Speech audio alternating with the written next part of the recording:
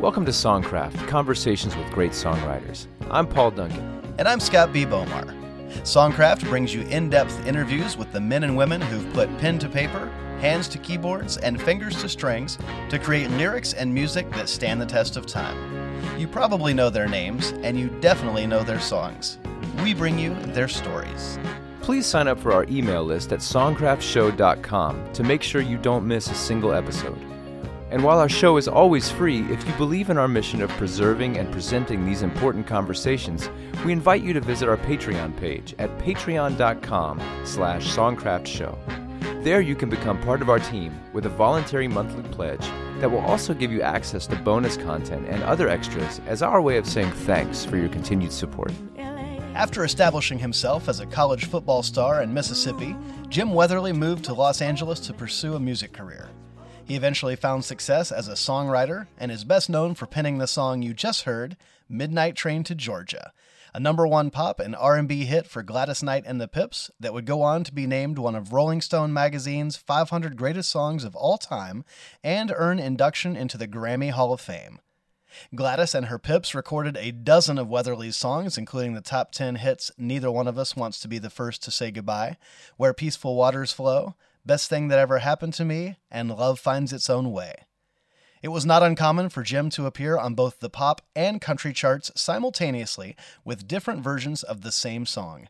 Bob Luman scored a top 10 country hit with Neither One of Us Wants to Be the First to Say Goodbye, while Ray Price hit the top of the country chart with his version of You're the Best Thing That Ever Happened to Me. Price would record nearly 40 Jim Weatherly songs, including the top 5 hits Like Old Times Again and Roses and Love Songs. Thanks in part to Ray Price's success, Jim was named ASCAP's Country Songwriter of the Year in 1974. Additional hits from the Weatherly Songbook include Charlie Pride's #1 single, Where Do I Put Her Memory?, Ed Bruce's top 5 hit, You Turn Me On Like a Radio, Glenn Campbell's top 5, A Lady Like You, and Brian White's #1 single, Someone Else's Star. Other artists who've recorded Jim's songs include Eddie Arnold, Reba McEntire, Dean Martin, Vince Gill, Etta James, Neil Diamond, Bill Anderson, Kenny Rogers, Hall & Oates, The Temptations, Garth Brooks, Kenny Chesney, Peter Cetera, and Angie Stone. As an artist, Jim earned a top 10 pop hit with Need to Be and a top 10 country hit with I'll Still Love You. The Grammy nominee and Dove Award winner was inducted into the Nashville Songwriters Hall of Fame in 2006 and the Songwriters Hall of Fame in 2014. Well, when it comes to securing and scheduling our guests for the Songcraft podcast, there's a lot of different ways we go about it. Sometimes we'll speak to a publicist. Sometimes we'll actually have a personal relationship with the writer themselves, or we'll draw on a relationship that we have from life and career. This particular episode with Jim Weatherly comes from a different source. Yes, I began sowing the seeds of this Songcraft guest many, many years ago when I was a junior high school student. I was the official and exclusive Jim Weatherly lawn boy. I mowed his grass. Landscape architect, I think, is the phrase that we like to That's use the now. politically correct term now. Back in those days, they just called it the lawn boy. The lawn boy. But my Jim Weatherly and his wife Cynthia, they moved into my neighborhood. They literally lived on the street right behind the street that I grew up on. So their house was right behind ours. And when they moved in, I was an enterprising young fella, and I saw a new mark. Hey, right. I'm gonna go over there and see if they need somebody to mow their yard because they can't have lined that up yet. They just moved in. So you know, sometimes it pays to be to be a go-getter. Well, yeah, let's let that be a message to the teenage listeners of the Songcraft podcast. Yeah, we don't have any of those. Oh, okay. Well, to both of you. For you in your car right there while your mom or dad is listening. Yeah. Keep mowing those lawns. You never know that you might interview that person one day and talk about their career. Exactly. I'm sure you, young 15-year-old, are super interested in that as a future.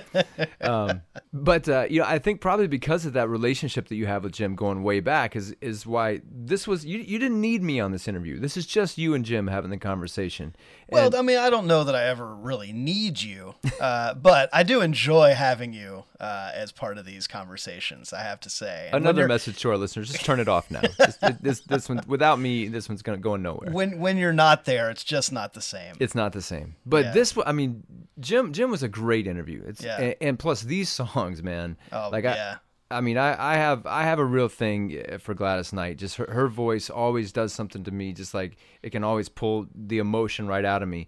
And realizing that Jim basically wrote every one of these songs that has meant something to me, for decades, is pretty awesome to listen to him talk about them. Yeah, and such a humble, low key guy. He just kind of does what he does. Plugs away at his craft and isn't flashy or braggadocious or anything like that. And just a cool guy to kind of be around and listen to his stories. So I hadn't seen Jim since the days when I used to mow his grass all those years ago. So it's kind of fun to reconnect with him. And he's moved to a much larger house now with a much bigger yard. So I don't think I could have even. I bet you'd like that job back now. Yeah, I don't think I could handle it. It'd be too much. Well, before we get into this conversation with Jim, we have a little something else to do.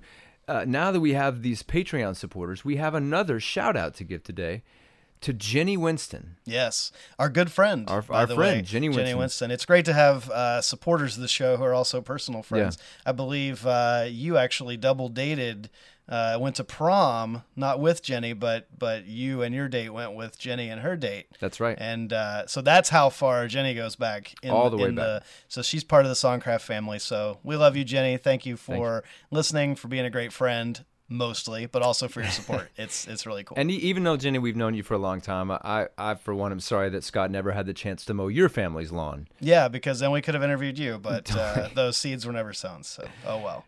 And in case you're wondering about what we're talking about when we say Patreon, Patreon is a way that you can get involved in supporting what we're doing here at Songcraft with small monthly donations that really help us cover our costs and keep bringing you the shows that we love bringing you. So if you go to Patreon, that's patreon.com/Songcraft Show, then you can see what it's all about. We have some cool gifts and tiers of sponsorship, and one of the things you can get is a shout out on the show. Yeah, just like you heard right there for Jenny Winston. And it really is a brand new thing for us. We've just launched this Patreon thing. We're in the infancy stages and definitely trying to grow it. So we do appreciate if you listen to the show, if you enjoy the show, if it's something that you have come to rely on as part of your entertainment / education experience in the podcast world.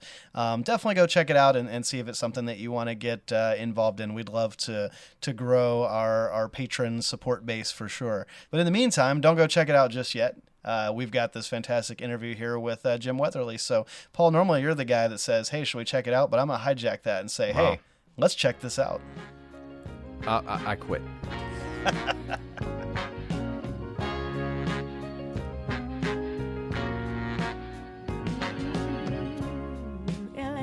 Jim, welcome to Songcraft. Thank you. Now, you grew up in Mississippi writing songs and playing in bands, but I know that you were also a very successful football player, earning a scholarship to the University of Mississippi, where you were an all-Southeastern Conference quarterback. Now, typically, you have kind of the music guys on one hand and the athletes on the other hand, but you were really one guy who embodied both of these talents. Did you ever feel kind of pulled between your musical talents and your athletic talents? No, I never did. I enjoyed doing them both, and I was fortunate enough to be able to do both. Yeah.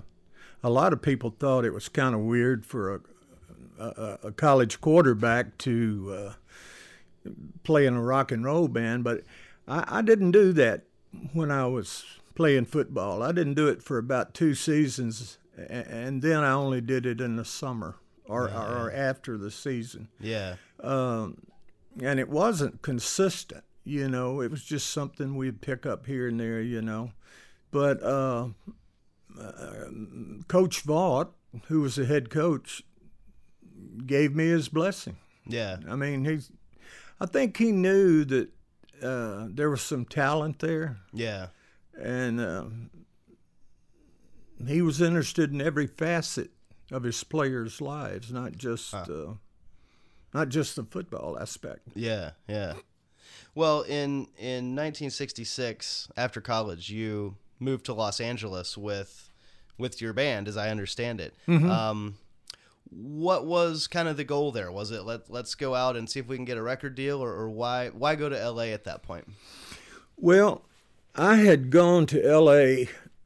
when I was in college, after I'd finished my football career, I went out to do Shindig, that TV show, and that was the first time I'd been to L.A., but just meeting the people, seeing what was going on in L.A., how great the music was. Yeah. I just thought this is where we have to be if we're going to ever have any shot at success. Yeah. And that's basically the reason we went out. Yeah.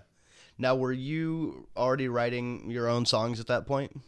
Yeah, I started writing when I was 13. Wow. 12 or 13, just things that like I'd hear on the radio, that kind of stuff. Yeah. And I just kept doing it because I enjoyed it, you know. What were some of your influences? What was some of the music that captured your attention that you wanted to try to aspire to be like?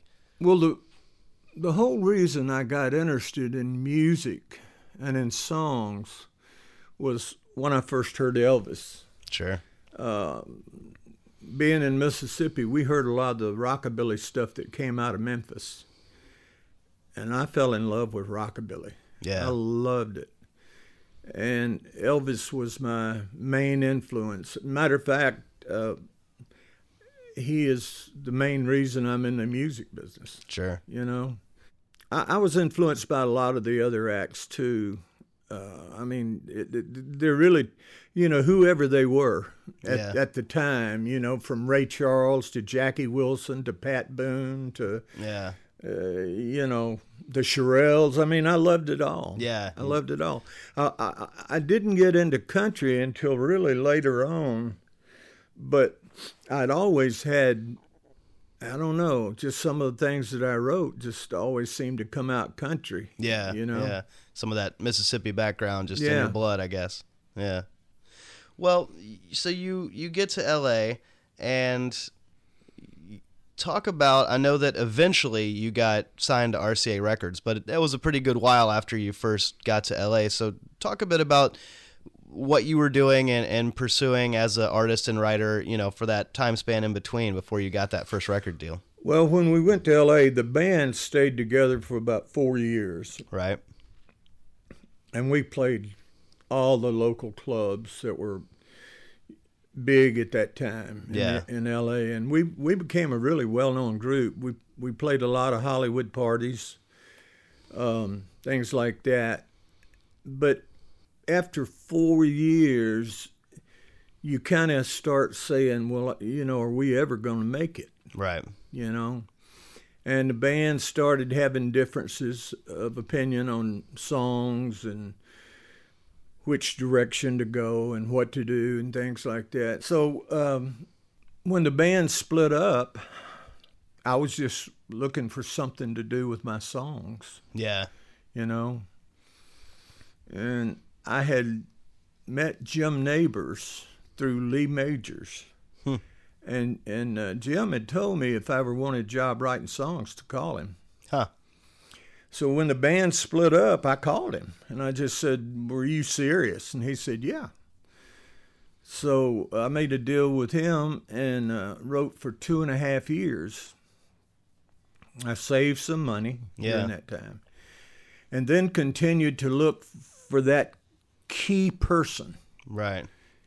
To champion my songs. Yeah. And it was hard to find because they're a rarity. Sure. In the business to find one person who totally believes 100% right in what you do and is willing to put his career and life on the line for you. Right.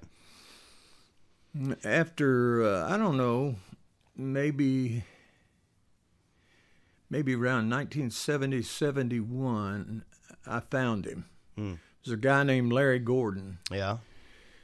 And Larry signed me to a publishing deal. I just believed in what he had to say and what his goals were. Yeah. And he made everything happen. Well, and around that same time, you were signed to RCA Records, which he got me the deal. Oh, he did. At RCA. Yeah. So he gets you this deal. You sign with RCA Records, and you released an album simply called Weatherly in 1972. Now, the single, Loving You Is Just an Old Habit, got some attention for you as an artist. But, of course, one of the other songs on that record, Neither One of Us Wants to Be the First to Say Goodbye, became Gladys Knight and the Pips' final hit single for Motown Records. Went to #1 on the R&B and pop charts. Earned them a Grammy for R&B vocal performance. Pretty amazing thing to happen there, right out of the gate.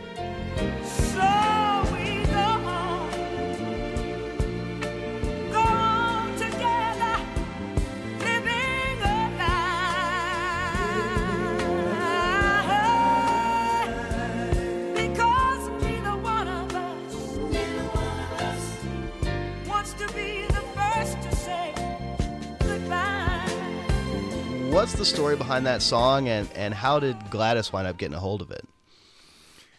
Well, writing the song, back in those days, I was just flying by the seat of my pants, Right. I would write from a stream of consciousness, and I'd been to see a movie. I'd been going through some depression as well. And I had been to see a movie, and the movie just kind of added to it, the whole emotional feeling of everything. And I sat down on my bed and picked up my guitar when I got home, and I wrote the whole first verse to Neither One of Us. And I didn't have the title, I didn't have a melody, I didn't have a lyric, I didn't have anything. I just sat down and sang. Right. Sad to think we're not going to make it. Just fell out of the sky. Wow. And then after I had that first verse, I felt it was really a pretty good song, so I finished it. Yeah. Took me about 30 minutes or so to write the song. Yeah. And then we put it on my first album, and I'd always thought it was a country song. I Sure. mean, it had a little country groove to it and everything on my first album. Right. But Larry pitched the song to Joe Porter, who was Motown had hired to do a new album on Gladys. Yeah. And Joe heard the song and loved it. And fortunately, he was able to hear through a little country demo to hear what the song could be. Yeah. So they cut it on Gladys. Gladys and the Pips loved it too. They thought it was great. And they put that R&B, that universal kind of R&B spin on it. Right. And made it something bigger than I ever thought. Well, you mentioned, you kind of thought of it as being this country song. Mm-hmm. And, soon after, Bob Luman had a top 10 country record with his version of it. And that really kind of set this pattern in a lot of ways for the rest of your career as this genre-spanning songwriter that would have hits, in the country field, in the pop field, in the R&B field, adult contemporary. It was kind of like you were able to branch out and have all this success in different areas. As a songwriter, when you are going through the creative process, do you think about genres? Do you think about what category this or that song might fall into? Well, not necessarily.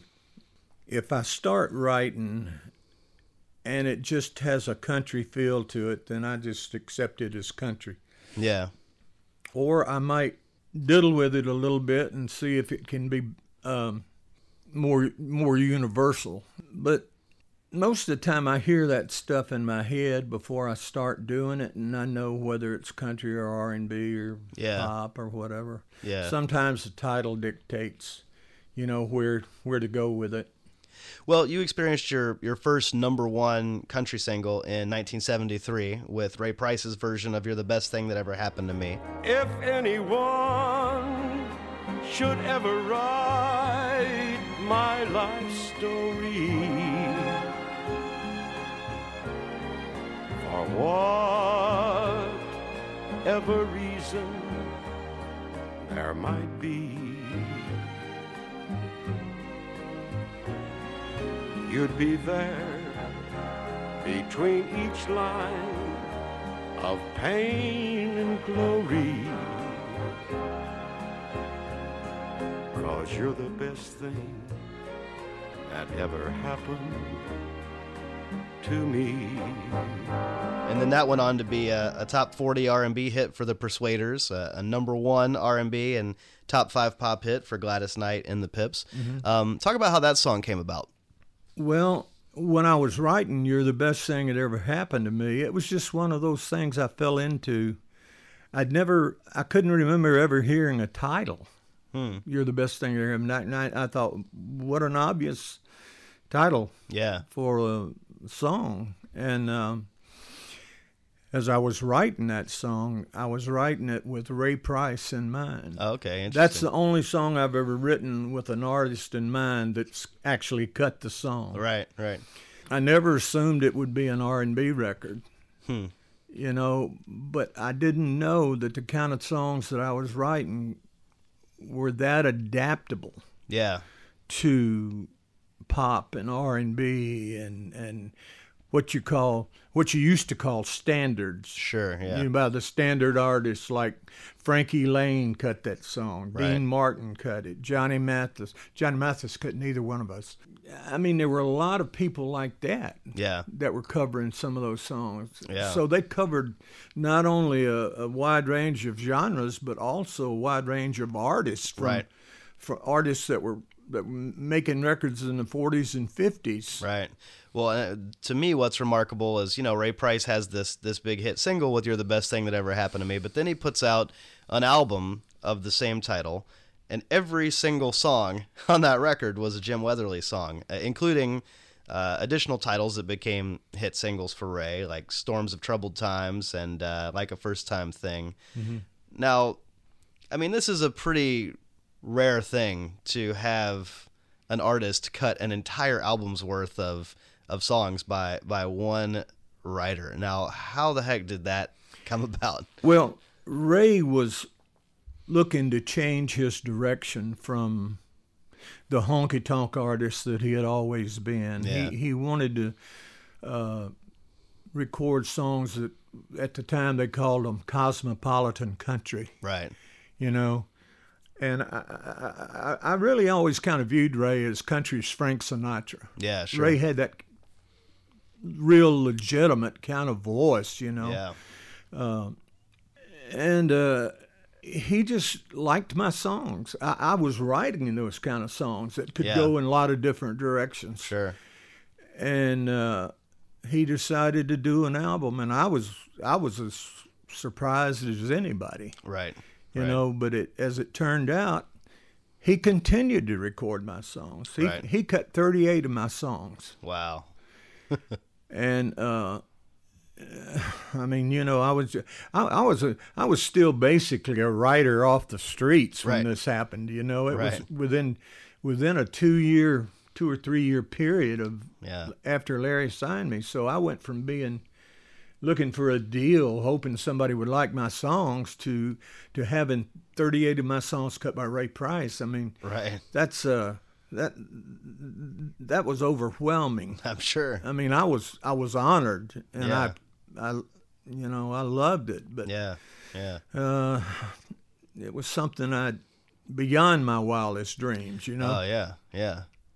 Well, and by the time that album came out that Ray did, by that point you had released 3 LPs as an artist yourself for RCA, and quite a few of those songs that Ray recorded were songs that were on your records. Another song that came off one of your records, your second album, is Where Peaceful Waters Flow, which Gladys Knight and the Pips took to the top 40 on the pop charts and the top 10 on the R&B chart in 1973. In a lot of ways, you had kind of written many of these songs for your own voice. But once you see Ray and Gladys starting to have all the success with your music, did that affect your writing process in terms of starting to think about how this artist or that artist might sound when doing a song, as opposed to just, writing a song and thinking of yourself as singing it? No, it didn't affect me. I wrote what I felt, and I was fortunate enough to have artists feel the same thing. Yeah. I never never really wrote for what I mean. I felt the songs could be hits. Yeah. But it wasn't like if somebody else had to cut those songs, they might not even got off the ground. Right. You know what I'm saying? I was fortunate to have the right artist. Yeah. At the right times doing my songs and making them totally believable. Sure. You know, for me, that was the key to my writing. Yeah. Was somebody to make them, to feel them the way I felt them when I was writing them, and making them believable. Well, one of your best-known songs, of course, Midnight Train to Georgia, began life, as I understand it, as Midnight Plane to Houston on your first LP. And she's leaving on the midnight plane to Houston, going back to a simpler place and time. And I've heard that the original idea came after a phone conversation that you had with Farrah Fawcett of Charlie's Angels fame. I would love to hear the story behind that song. I was friends with Lee Majors, and Lee had just started dating Farrah. She had just moved to town from Texas. And one day I called Lee, and Farrah answered the phone, and just while we were talking, she mentioned that she was packing her clothes. She was going to take the midnight plane to Houston to visit her family. Yeah. Of course, for a songwriter, when you hear somebody say something like that, it really sets off a little thing in your mind, you know. Yeah. So when I got off the phone, I wrote this little song, which I thought, again, was a little kind of country, cosmopolitan country song. Right. Called Midnight Plane to Houston. And I thought it, you know, I really thought it would be a good song for Glenn Campbell. Yeah. Because Glenn was having all those big records with Galveston and Wichita Lineman and Right. Phoenix and stuff like that. But we got a call from Atlanta. My publisher got a call from Atlanta from Sonny Limbo, who was going to produce an album on Cissy Houston, who was Whitney's mother. Right. And they loved the song, but they told us they would really like to have a more R&B sounding title. Right. And they asked us if we mind if they changed it to Midnight Train to Georgia. At first, my publisher argued with them, said, no, we don't want that. It stays what it is. Yeah. Because I'd already cut it as Midnight Plane to Houston. Sure. So finally they persisted, and Larry just gave in and said, okay, go ahead. But there were stipulations, you know, no writers, no publishing, Right. no Right. credit, Yeah. nothing. If you want to do it that way with that stipulation, go ahead. Yeah. So they recorded it as Midnight Train to Georgia, and it was a nice record. Yeah. It was a nice record. To me, it was a cross between country and R&B, Right. the way they did it. And Gladys had already heard Midnight Plane to Houston. We had pitched that to her. Yeah. And she told me later, she said, we would have cut that song either way. Right. She said, we all loved it. Yeah. We loved it. So we sent her the Midnight Train to Georgia version, and she said, well, that makes more sense for us because we're from Atlanta. Right. And also, Midnight Train to Georgia opened it up for a lot of those really nice background parts Right. that the Pips came up with. Yeah. Yeah. Again, something I never dreamed of, Right. you right. know. And it's my understanding they cut 3 different tracks on it. And the first 2, Gladys turned down. She wasn't there when they cut the tracks. Right. And she turned them down. She said, no. It's just not the way I hear it. It's more like an Al Green kind of groove. Yeah. You know, blah, blah, blah, blah. So before they went in and cut the 3rd track, they all went in a little back room and listened to Al Green records to get a groove. Yeah. And then came back and cut the version that Gladys loved. Yeah. I was leaving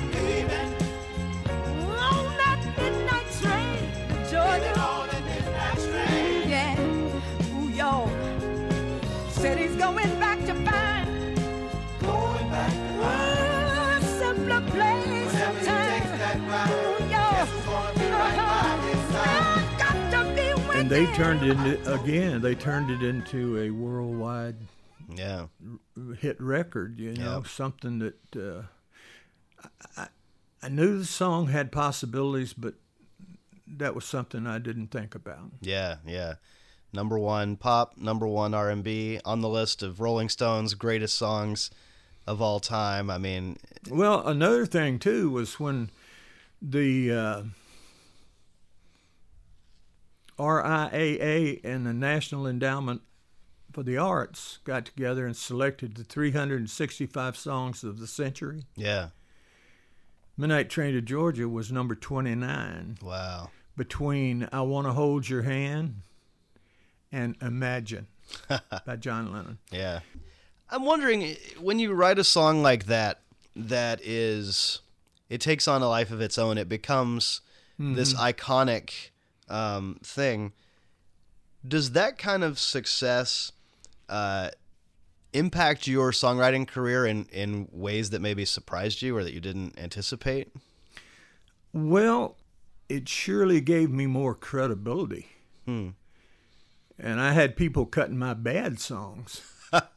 Right. You know, that's what it did for me. I had people cutting some good songs too. Yeah. But what I'm saying is, once you have a hit like that, everybody wants you to write. Everybody wants to record one of your songs or something like that. You know. Yeah.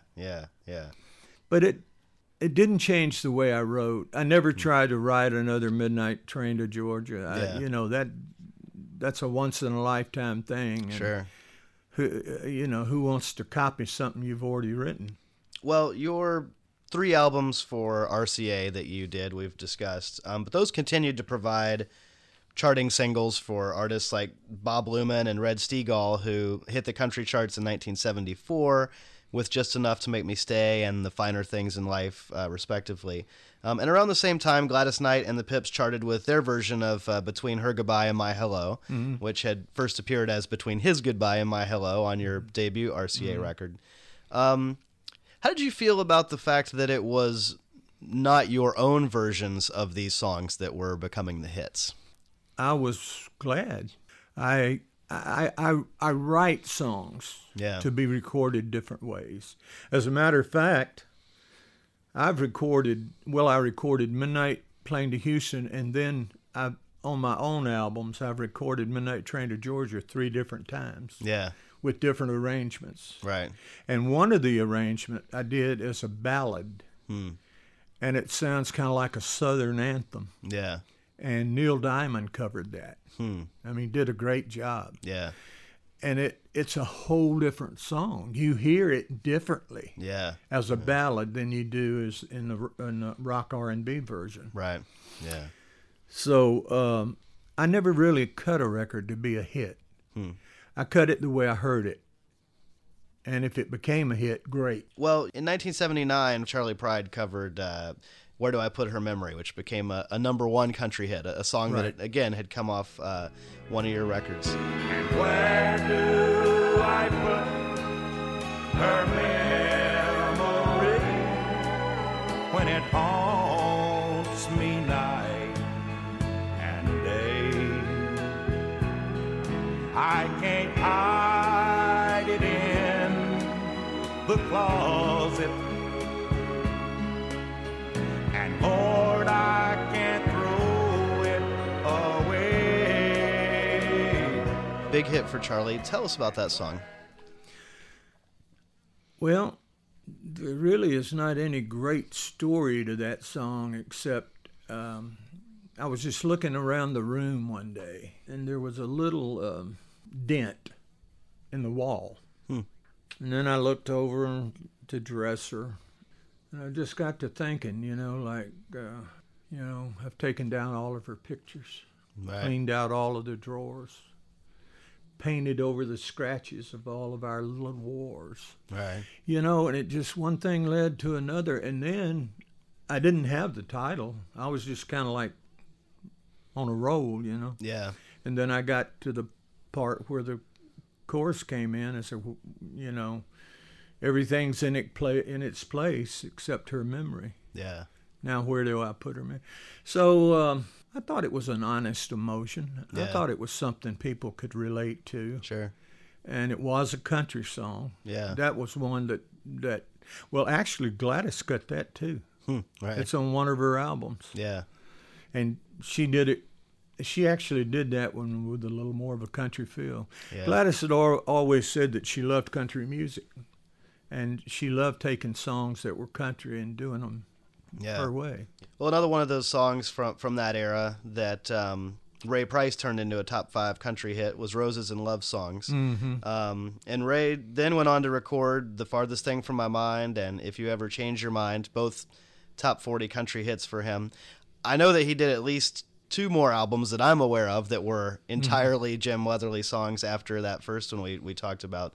I think of Glenn Campbell, and he had Jimmy Webb, who was kind of like providing the songs. You were kind of Ray Price's Jimmy Webb there during this period, where he was really drawing from your catalog. Did you develop a relationship with him where the two of you would kind of talk about songs and talk about what type of things he was wanting to do, or was it sort of... No, in L.A., Ray and I had dinner one night, and we just talked about anything and everything. Yeah. Didn't talk that much about songs, But that was really the only time that I really sat down with Ray and had a discussion. Huh. He would just... he just wanted to hear my songs, whatever we had, and Larry kept sending them to him. Yeah. But we never really discussed songs. Huh. Yeah. Interesting. In 1979 and 1980, you hit the country charts again as an artist and writer with the top 40 singles, "Smooth Sailing" and "A Gift from Missouri." Somewhere in there, I'm not exactly sure when, you relocated from Los Angeles to Nashville, and I'm curious what kind of prompted that move. Starting somewhere in the early 80s, music started to change in LA a little bit. And then as it went on toward the 90s, it changed even more. Yeah. And a lot of my friends were moving back to Nashville. And I had always wanted to come back to the South anyway. Right. Being raised in Mississippi, I didn't want to stay in L.A. all my life. Right. So it gave me an opportunity to move back. Yeah. At first, I had a condo here, so I'd go back and forth. Sure. And then finally, I bought a house here and sold my house in L.A. and moved on back. And yeah. When'd you move to Nashville? 88 or 89. Okay. I think. Somewhere like that. Yeah. I'd been in L.A. for 25 years. One thing I wanted to ask you about, and I imagine this was in that era when you were kind of going back and forth between Nashville and L.A. In 1985, Ed Bruce landed in the country top 5 with "You Turn Me On Like a Radio," which you wrote with Bob McDill. You turn me on like a radio, baby, then you play me soft and low. You know how to make the music flow deep in my soul, baby. You know just how to keep a signal strong. You got me tuned in all night long. Whenever you want, oh, you turn me on like a radio.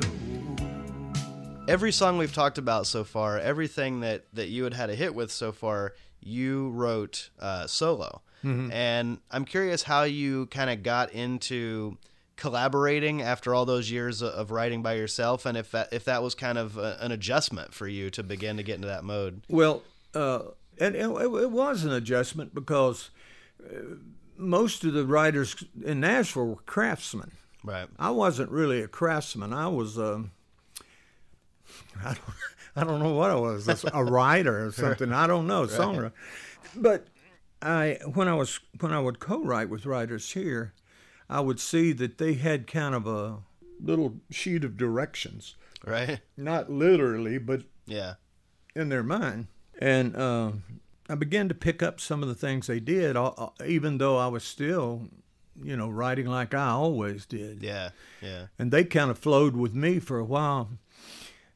Bob McDill was one of my favorite co-writers. Yeah. Was the guy I learned the most from. Huh. I mean, he really had crafting a song down to a science. Right. And he would hold me to that. He Yeah. didn't let me get away with things. I'd come up with a line or something. He'd say, "Well, what does that mean?" Right. Well, and then I'd try to explain it, and I Right. couldn't explain it. Right. Now I got to defend it. Or I'd come up with a line, he'd say, "Well, it's not very interesting." Right. So Tell it like it is. I really appreciated, his advice, his help, his dry humor. Right. And Yeah. I learned an awful lot from him. Yeah. Well, and You Turn Me On Like a Radio, I think, went to number 3 on the Billboard country charts. And the same week that peaked at number 3, Gus Hardin and Earl Thomas Conley's version of All Tangled Up in Love, which you also wrote with Bob, was sitting at number 8. 2 songs in the country top 10 in the same week. Right. I think speaks to the fact that there was a real chemistry between the two of you guys that worked. Right. Well, both of those ideas were my ideas. Mm-hmm. But Bob made them acceptable for country radio. Right. I mean, I just kind of watched what he did and, Yeah. contributed when I felt I could. Right. That kind of thing. But Yeah. he's the most finely tuned writer I ever worked with. Well, in early 1985, Glenn Campbell had a country hit with A Lady Like You, which he wrote with Keith Stegall. And when you're sleeping softly by my side, I look at you and I'm mystified. And what did I ever do to win a lady like you? How did that one come together? I actually wrote that song, started writing that song for Cynthia. Your wife? She was driving me into Nashville one day, and she was talking about her grandparents. And I just kind of looked at her as she was talking, and she just had this very sweet look about her. And A Lady Like You popped into mind. Yeah. So I was on my way to a writing session Right. with Keith Stegall, and Right. I told him the idea, and he was at the keyboard, Yeah. and he just started off with this nice melody, and he said, "Here I am, just an ordinary man," and I said, "My virtues are few, and I'm amazed every morning when I wake." I mean, we just both knew what that song was about. Right. You know, and it's a beautiful song. I'm really surprised that people haven't really covered that song, because it's a really fine love song. Yeah, sure is. And it was Glenn's last #1 record. Yeah. Yeah. In the mid to late 80s, you had a lot of charting singles cut by artists such as Carl Jackson, Jim Collins, Tim Melchek, Canyon, Grey Ghost, Marie Osmond, primarily lower charting songs. But then, in the early summer of 1995, Brian White, all the way up to #1 with Someone Else's Star, which you had written with Skip Ewing. I guess I must be wishing on someone else's star. Seems like someone else keeps getting what I'm wishing for. Why can't I be as lucky as those other people are? I guess I must be wishing on someone else's star. By this point, you had been writing, well, you'd been writing songs practically all your life. You'd been having hit songs for over 20 years at that point. And even beyond that point, you've continued to write, continued to record albums on your own label. How do songwriters stay fresh and basically keep from running out of ideas after all these years of creating music? Well, I don't know about other writers. I was having lunch with Bob McDill the other day, and I asked him, why he chose to retire. Mm-hmm. And he said, well, I just didn't have anything else to say. And I found that very interesting because I don't think of myself as not having anything to say, because I'll take a song that I've already written and twist the idea around and say it another way. Yeah. So I just keep doing things like that, along with coming up with different ideas, Yeah. different ways of saying things, different titles, different emotions. Right. I just seem to always have a bunch of songs. Well, in the early 1990s, Vince Gill recorded the songs Love Never Broke Anyone's Heart and If I Didn't Have You in My World, which the two of you wrote together. Mm-hmm. And then in the spring of 2001, Peter Cetera had a hit on the adult contemporary chart with A Perfect World, which you wrote with him. Mm-hmm. How's collaborating with an artist different than collaborating with more of a behind-the-scenes type of songwriter? Well, with Vince, I was pretty much in tune with what Vince did. Yeah. There's some artists that it's been kind of hard to write with. Yeah. But Vince is really easy to write with. He has an easy way of falling into a song. Yeah. Love Never Broke Anyone's Heart and If I Didn't Have You in My World were both my titles, my ideas. But I let Vince take control and kind of do what he wanted to do melodically and, where he wanted to go. And both of those songs turned out really, really good. Peter Cetera was harder to write with because Peter has a way of singing and a way of phrasing that belongs to him and nobody else. Right. And so whenever I would try to come up with something melodically or rhythmically or something, he said, no, that's not exactly what I'm looking for. Right. And then he would think about it and he would come up with something, That song mainly started off with a guitar riff that I had. Yeah.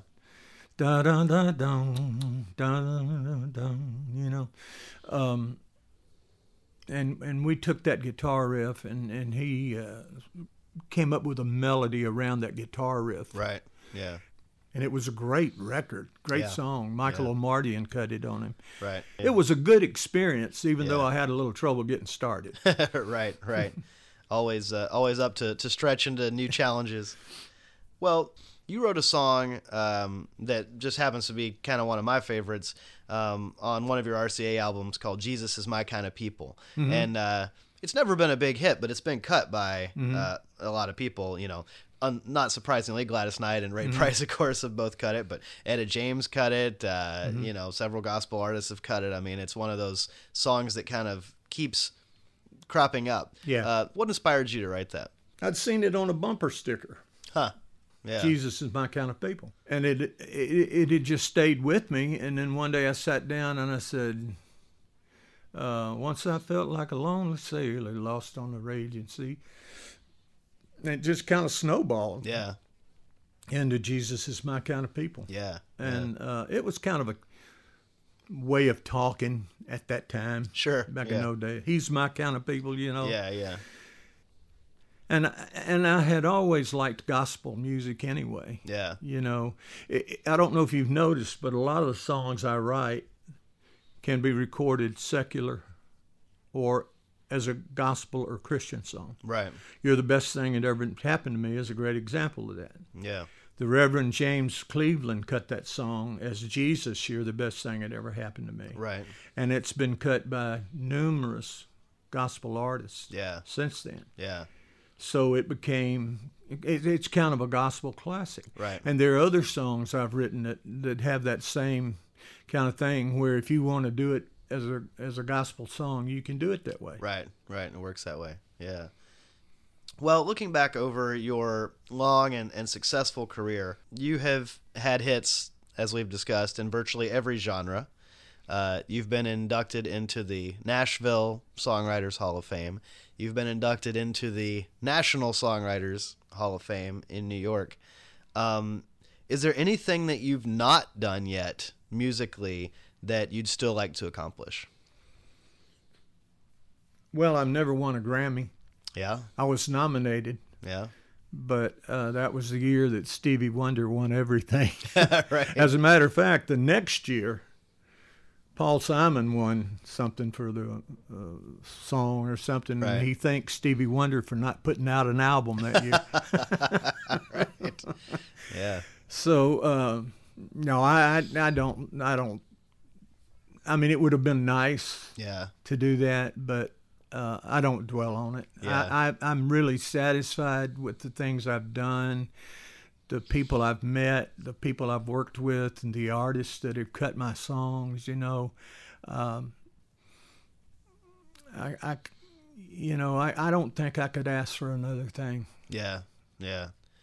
Well, you are a man who is very comfortable in his own skin and knows who he is as an artist and a poet and a songwriter, and have somehow managed to avoid getting caught up in a lot of the trappings, I think, that come with success. And so it's been an honor just to talk with you and to talk about some of these great songs that I'm just a fan of. And, you know, this has been really cool. So thanks for doing this. I appreciate it.